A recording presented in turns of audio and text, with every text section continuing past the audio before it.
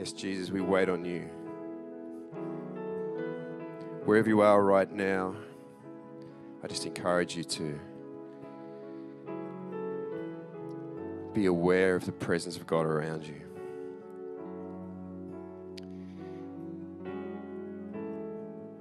No matter who you are, whether you go to church every week or you haven't stepped in one for years, just be so aware of the presence of God all around you. He is so for you. He is so for you. He just wants to lavish His love upon you.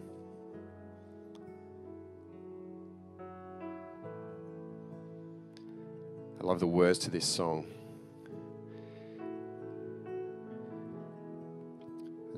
But the truth of this is, whilst we're singing that we just want to be where God is, He also just wants to be where you are. He desires you.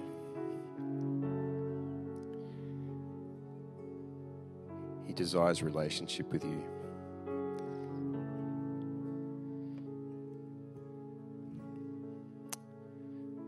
So from the position of your heart, just reach out to Him this morning. He's waiting for you.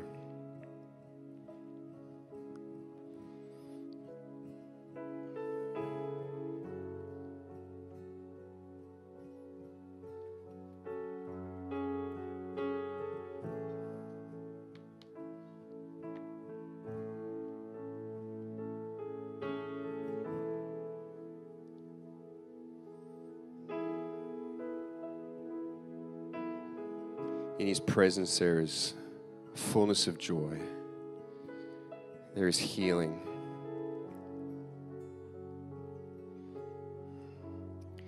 Thank you, Jesus.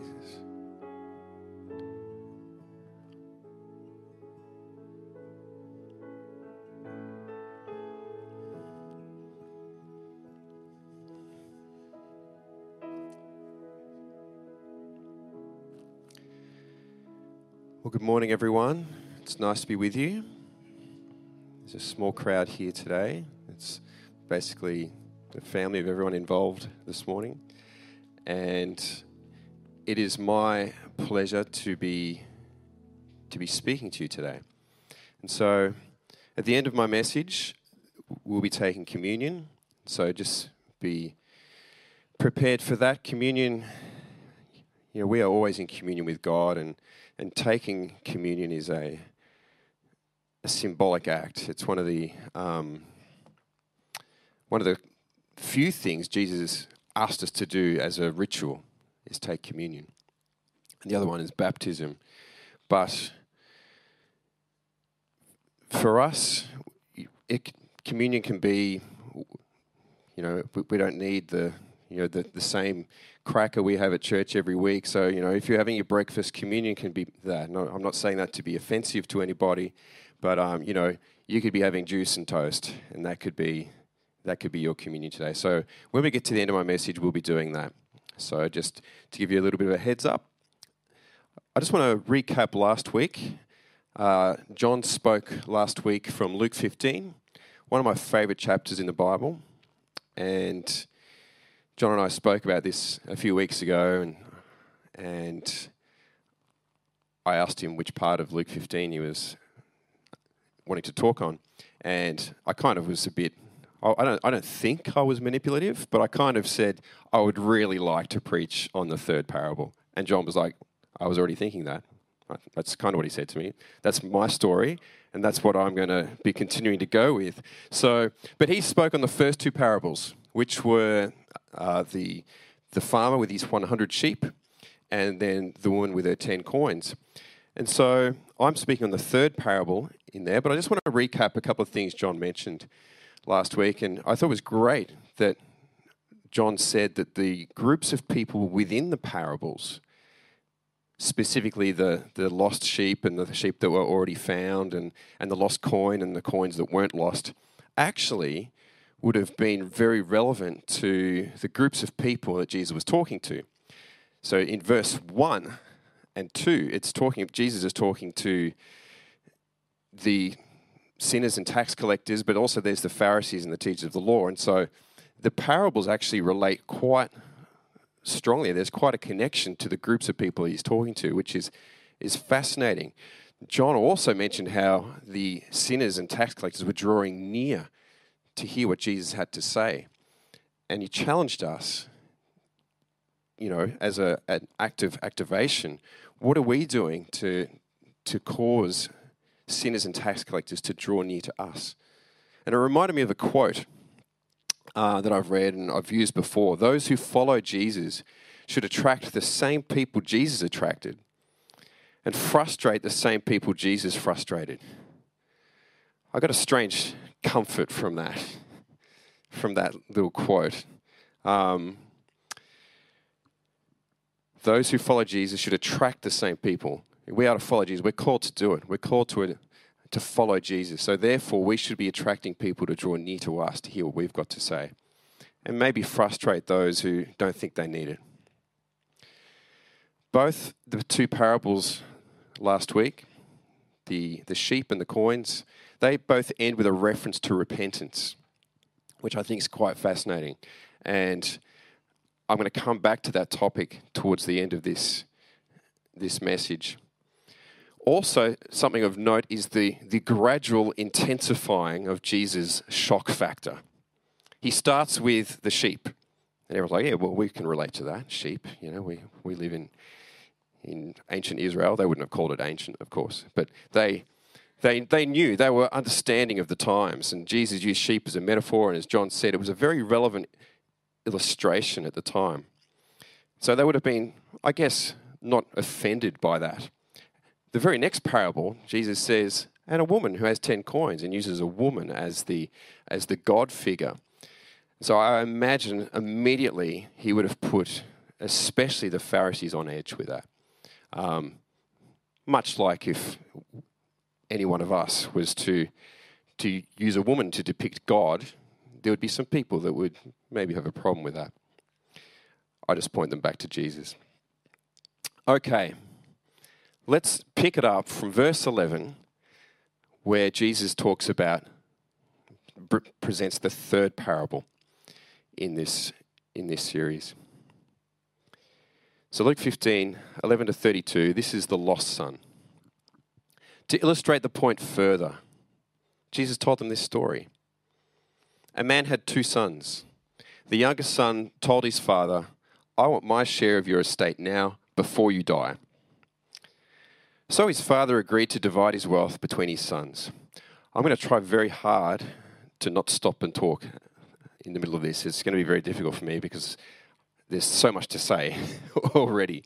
But I'm going to try and get to the end and then bring some points. But as I said, Jesus was progressively becoming more shocking with his illustrations here. Anyway, I'll continue. A few days later, this younger son packed all his belongings and moved to a distant land. And there he wasted all his money in wild living. About the time his money ran out, a great famine swept over the land and he began to starve. He persuaded a local farmer to hire him, and the man sent him into his fields to feed the pigs. The young man became so hungry that even the pods he was feeding the pigs looked good to him. But no one gave him anything. When he finally came to his senses, he said to himself, at home, even the hired servants have food enough to spare, and here I am dying of hunger. I'll go home to my father and say, Father, I have sinned against both heaven and you, and I'm no longer worthy of being called your son. Please take me on as a hired servant. So he returned home to his father. And while he was still a long way off, his father saw him coming. Filled with love and compassion, he ran to his son, embraced him, and kissed him.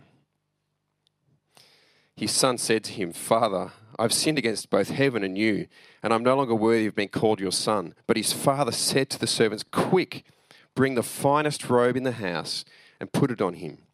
Get a ring for his finger and sandals for his feet. And kill the calf we've been fattening. We must celebrate with a feast. For this son of mine was dead and has now returned to life. He was lost, but now he is found. So the party began. Meanwhile, the older son was in the fields working. When he returned home, he heard music and dancing in the house. And he asked one of the servants what was going on. Your brother is back, he was told, and your father has killed the fattened calf. We are celebrating because of his safe return. The older brother was angry and wouldn't go in. His father came out and begged him. But he replied, all these years I've slaved for you and never once refused to do a single thing you told me to. And all that time you never gave me even one young goat for a feast with my friends. Yet, when this son of yours comes back after squandering your money on prostitutes, you celebrate by killing the fattened calf. His father said to him, look, dear son, you have always stayed by me and everything I have is yours. We had to celebrate this happy day, for your brother was dead and has come back to life. He was lost, but now he is found. Wow. What a story. And where to start? Where on earth do you start with a story like this? And I was even asking Michelle last night, like, I've got these points I want to bring out. Like, where do you begin? Where do you possibly begin? I'll start with what I was sort of saying before I mentioned it. This story is offensive on so many levels. If you can imagine the people listening to this story in that day and age, we've got this son who has the audacity to say to his father, basically, I wish you were dead. That's basically what he's saying. It's like the height of disrespect happening right from the onset. And I could imagine the Pharisees listening to that going, well, we know how this is going to end. Surely. This particular son then spirals to the lowest of the low.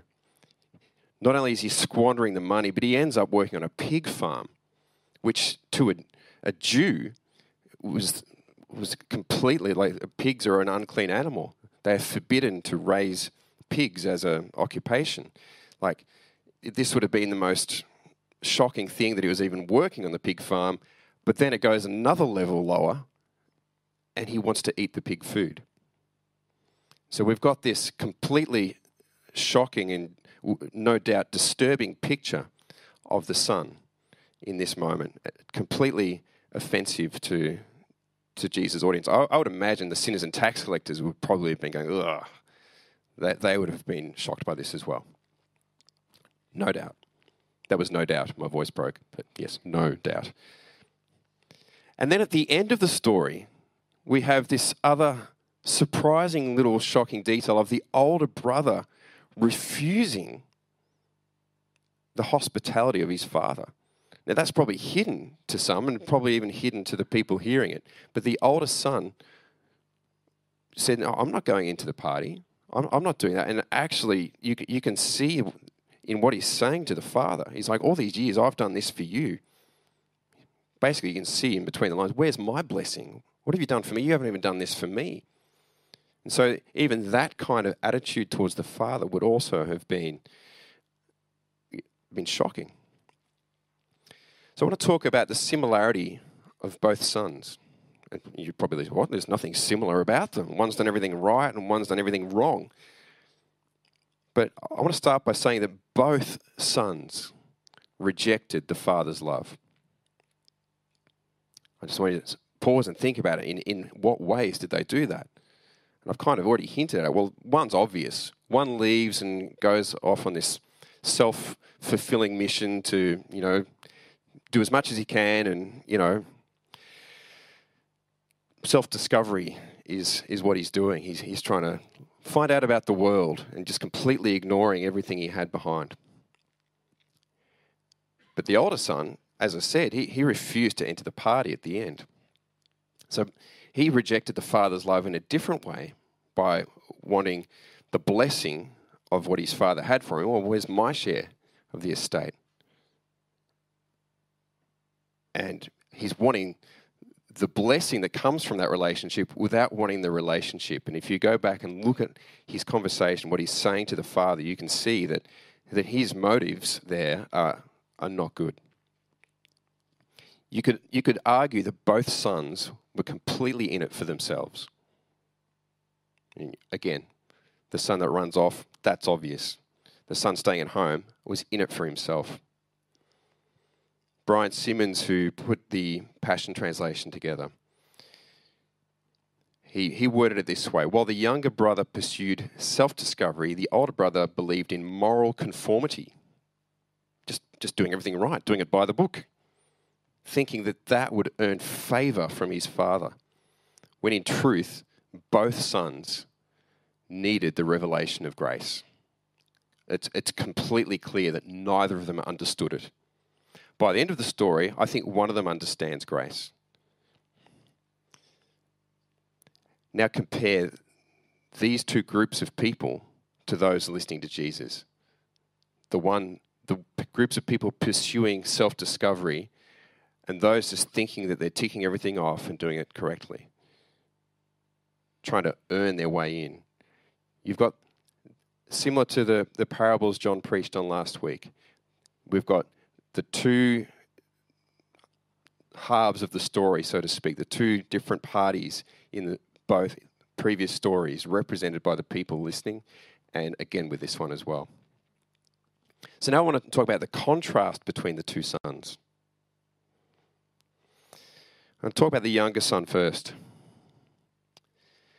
The younger son got himself lost. And unlike the previous two parables, he got himself lost on purpose. Okay, the sheep didn't know what it was doing, and a coin obviously doesn't know what it's doing. But this son got lost on purpose, very deliberately. And I'd say that in that moment, this son forgot who he was. He forgot that he was a son. And off he goes on his journey. But we learn throughout this story that he never stopped being a son. He was always a son. And at the end of the story, he is welcomed back in. He doesn't get the reprimand that even he was expecting. He was welcomed back in. The younger son rehearsed a speech. I don't believe the younger son decided to, that he sat there and had an epiphany of, a revelation of, I'm feeling really guilty or anything like that. I think this speech that he rehearsed was based purely on selfish motives. He was hungry. He was thinking about how good he had it at home, and he decided to go home. It's not like I don't think he became what we would call a better person in that moment. He needed it. He was in a bad way. So he rehearses this speech, and he was going to say three things in this speech. The three things were, Father, I've sinned against both heaven and you. Oh, that's a fair enough thing to say. Then he says, I'm no longer worthy of being called your son. And then the third thing he was going to say was, please take me on as a hired servant.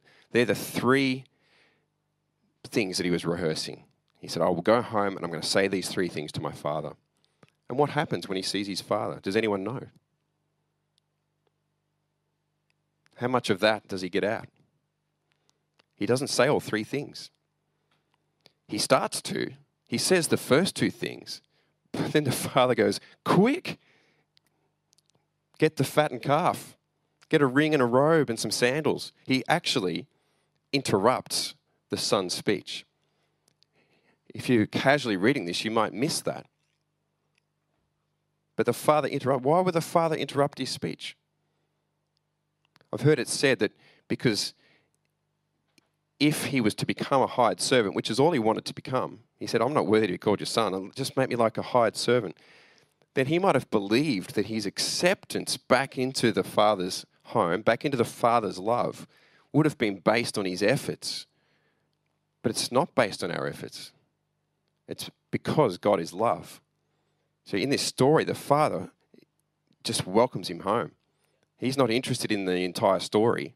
He just welcomes him home. He interrupts the speech and just welcomes him home.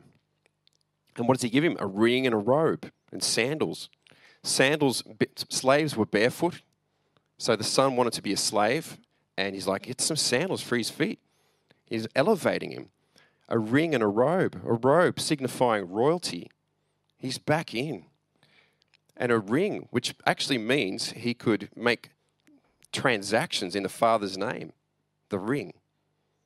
The son was back in with barely a blubbering apology. It's not even there. It's basically, and I'll get to this in a moment, it's basically a confession and then some groveling, which the father's like, nah, enough of that. Come in. Now let's talk about the older son. The older son that stood there saying, all sons matter. I've been striving. I've not been resting. I've been trying to earn my way in, always trying to do the right thing. Work, work, work. Wanting the reward above the relationship. This is the older son. Again, as I said, this is like the Pharisees listing, who would have thought that they were doing all the things right to enter the kingdom of God. Before I continue, who are you in this story? And I say this to those listening at home. You might be the older son, or you might be the younger son. Who are you in this story? Try and place yourself where you think you are. Because I can tell you now, the Pharisees would not have been thinking, oh, that's us. They would not have been thinking that. They would have been thinking, these are two groups of people that we have nothing in common with. That's what they would have thought. I read this parable to a Year 10 student a few years ago. This student had some questions, was trying to learn, actually had a keen desire, was not a Christian, not a believer, but a keen desire to know more about God. And I said, well, here's something about God. And I read it out to him. And he got really annoyed at the end of it. He's like, the older son should have got all that. I'm like, oh, dude, you don't get it. That's what God is like. And he's like, well, that's not fair. And I'm like, well, that's God. God will accept you regardless. You think, well, at least Christians, at least we get it right, don't we? I think. Philip Yancey tells a story in his book, What's So Amazing About Grace. He tells of a preacher who deliberately changed the details of this parable to make his point. So he read it just like I read it before, but then twisted it around at the end, just to see what reaction he would get. So he said he had the father put the ring and the robe on the elder brother, then killed the fattened calf in honor of the elder brother's years of faithfulness and obedience. And then a woman in the back of the church, in the back of the sanctuary, yelled out, that's the way it should have been written. Wow. May we never come from a position of thinking no one else deserves it because we do. Wow. It seems that there are non-Christians like my student, and even Christians like this woman in the story, who don't fully understand grace. Much like the older brother and the younger brother didn't fully understand it. Some see grace as a license to sin. I mean, if that's the case, then clearly Jesus is, here's your license to sin. Of course he's not doing that. Jesus is not giving anyone a license to sin. No, this was not Jesus giving instructions on how to live your life. He's not saying, great idea, people. You can run off and do whatever you want. He's not saying that.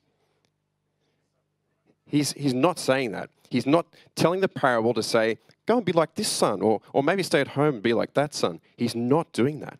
These are not models for you to follow to be at all. He's telling this parable to reveal the Father. That's what he's doing. He's explaining what the Father is like, showing us who the Father is. So if you are a lost son, or maybe you are an older brother, Jesus is saying to you, regardless of where you are on that spectrum, the Father loves you. That's what he's saying. The Father welcomes you.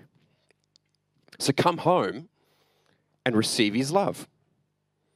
And if you're already home, if that's what you already are, then sit down and receive his love. Stop trying to earn it. Stop trying to work for it. The last couple of times I preached, and Megan used one of the scriptures that I've used the last couple of times at the start of this service, the one at the start of Hebrews. I've emphasized that Jesus and God are one. They are the same. And that Jesus is the same yesterday, today, and forever. It's been my hope that through Jesus' actions, we could actually get a glimpse of the Father. So in talking about the Father today, this parable, Jesus is not modeling what the Father is like. He's flat out telling you what the Father is like. Like, he's making it really, really obvious. He's being very clear. He's telling you. So I want to say a couple of things about the Father. And this story often gets called the prodigal son, the story of the prodigal son. And I've got some artwork up here behind me. This story is inspired artwork over the centuries. The one, you might be able to see it on your screen. You might not. But I encourage you to look up The Return of the Prodigal Son by Rembrandt. This is from the 1600s. As I said, it's inspired a lot of art over the years, and it's amazing. But the prodigal son, the word prodigal, what does it mean? The word prodigal means wastefully or recklessly extravagant, giving or yielding profusely, lavishly abundant, or a person who spends or has spent his or her money or substance with wasteful extravagance.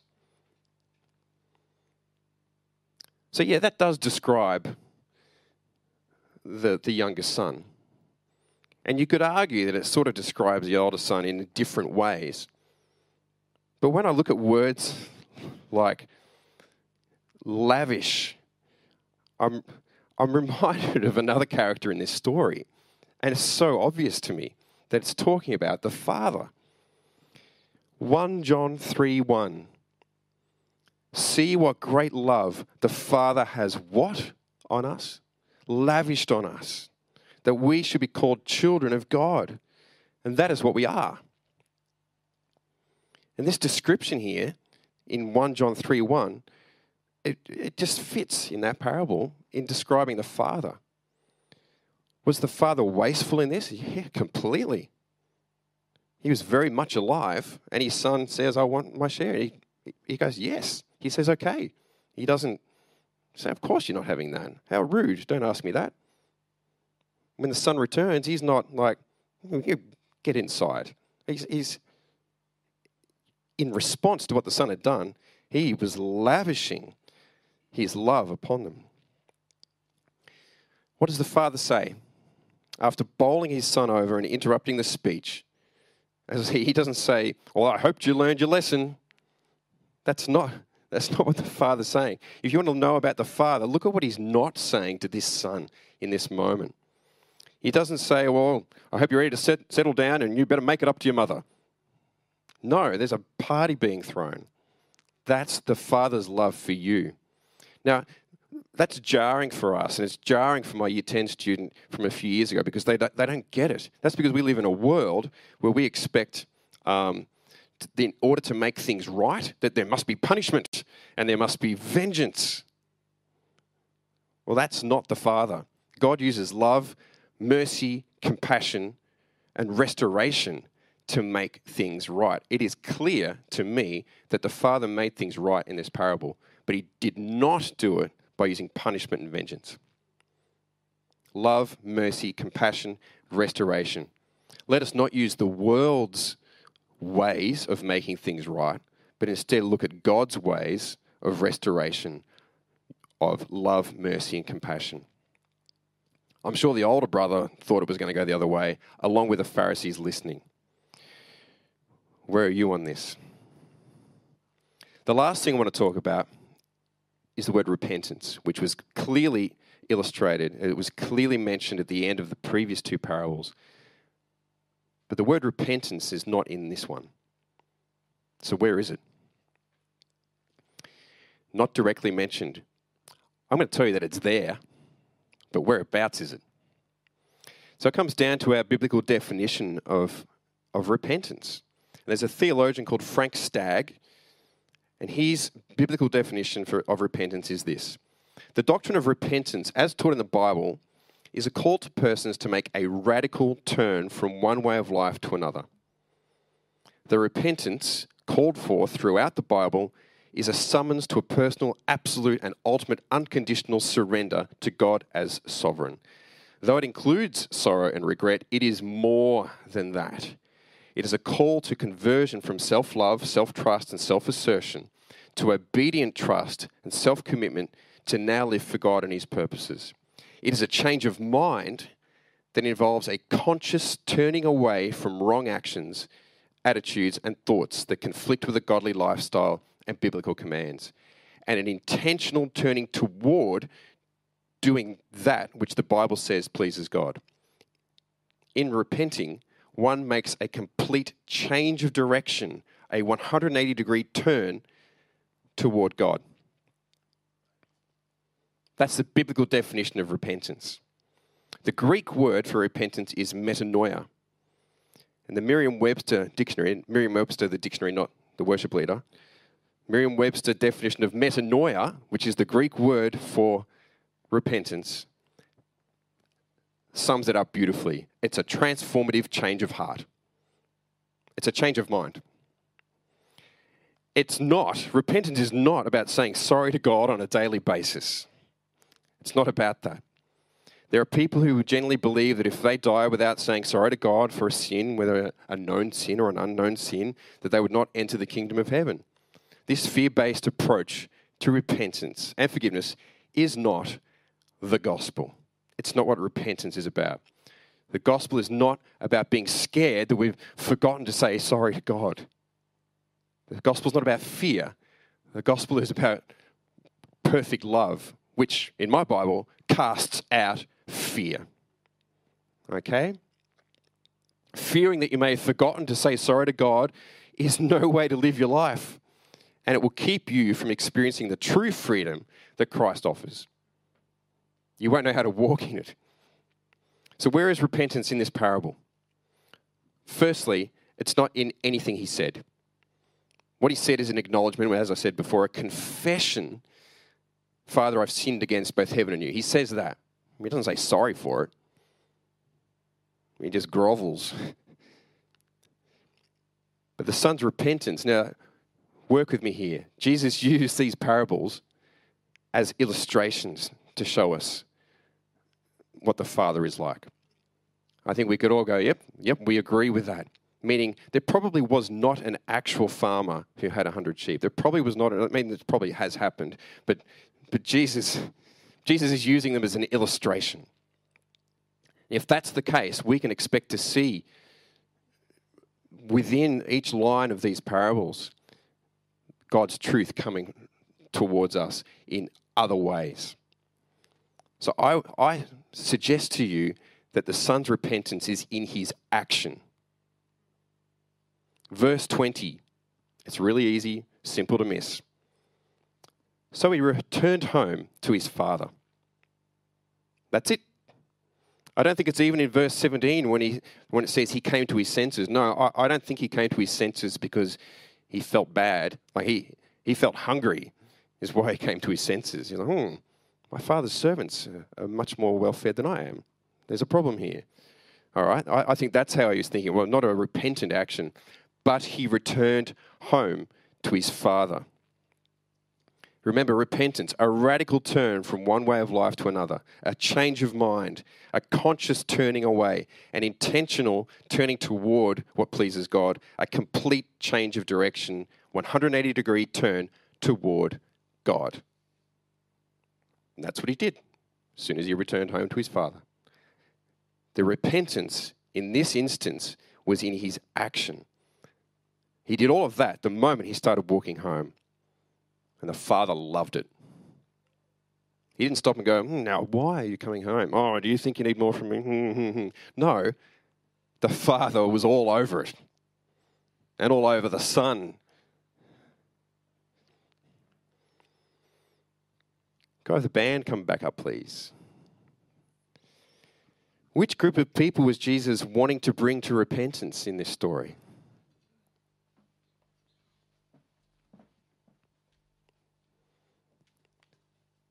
Remember, Jesus talking to two very different groups.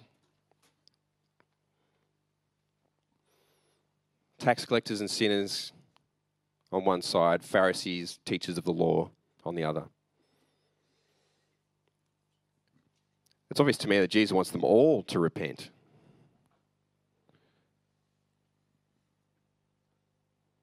Who repents in the story? Which side?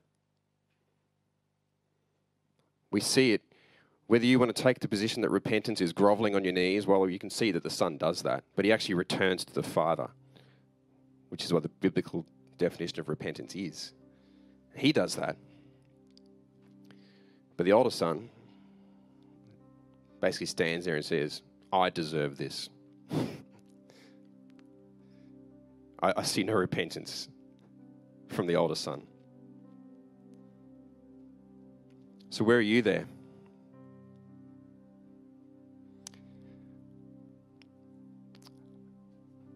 Using all of this message, I'm now going to take communion. Thanks, Andy. That was great.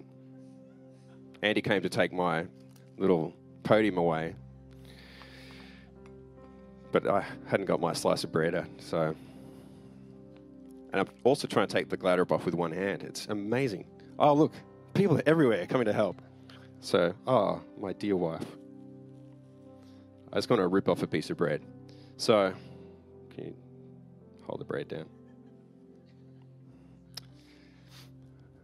Completely unrehearsed. You can take the podium away now if you like, Andy. Thank you. I have what I need. So with this story, that is my communion message today.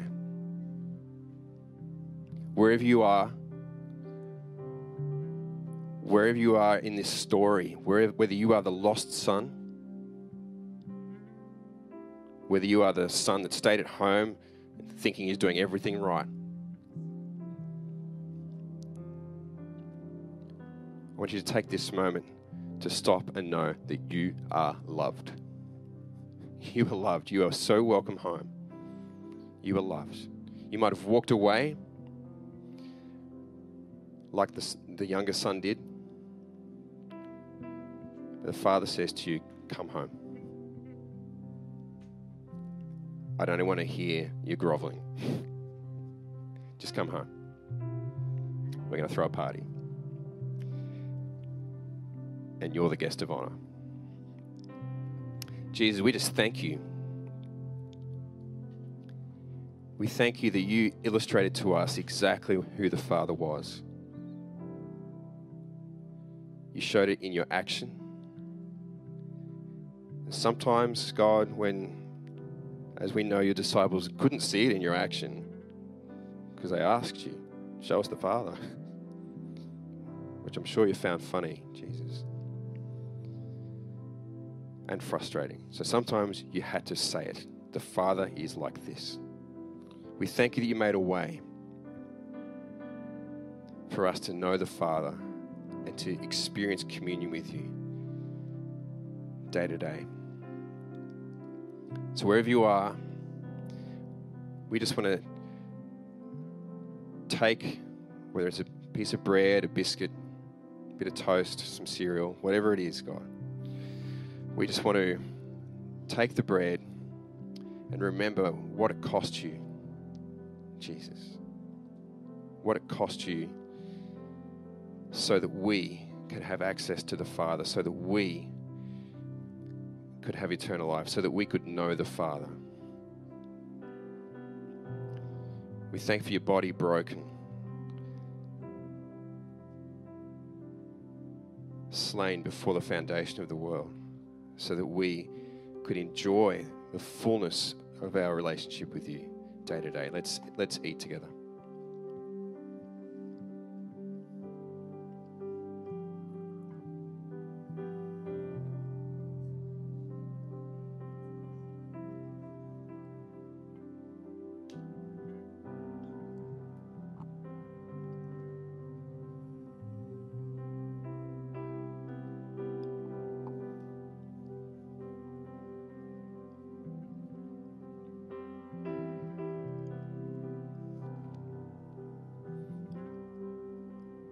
Jesus, we thank you for your precious blood that you poured out on that cross.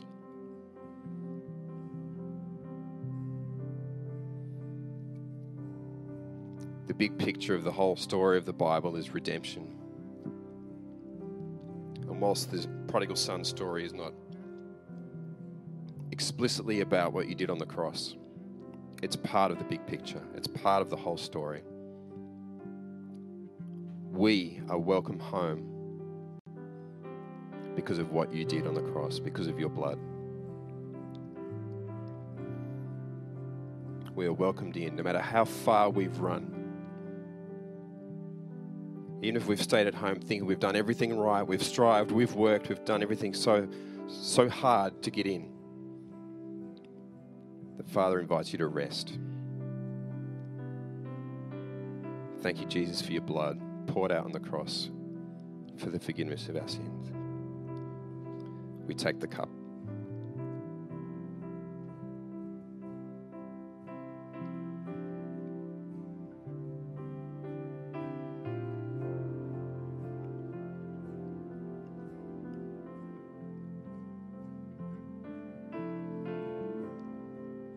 The band's going to sing a song now.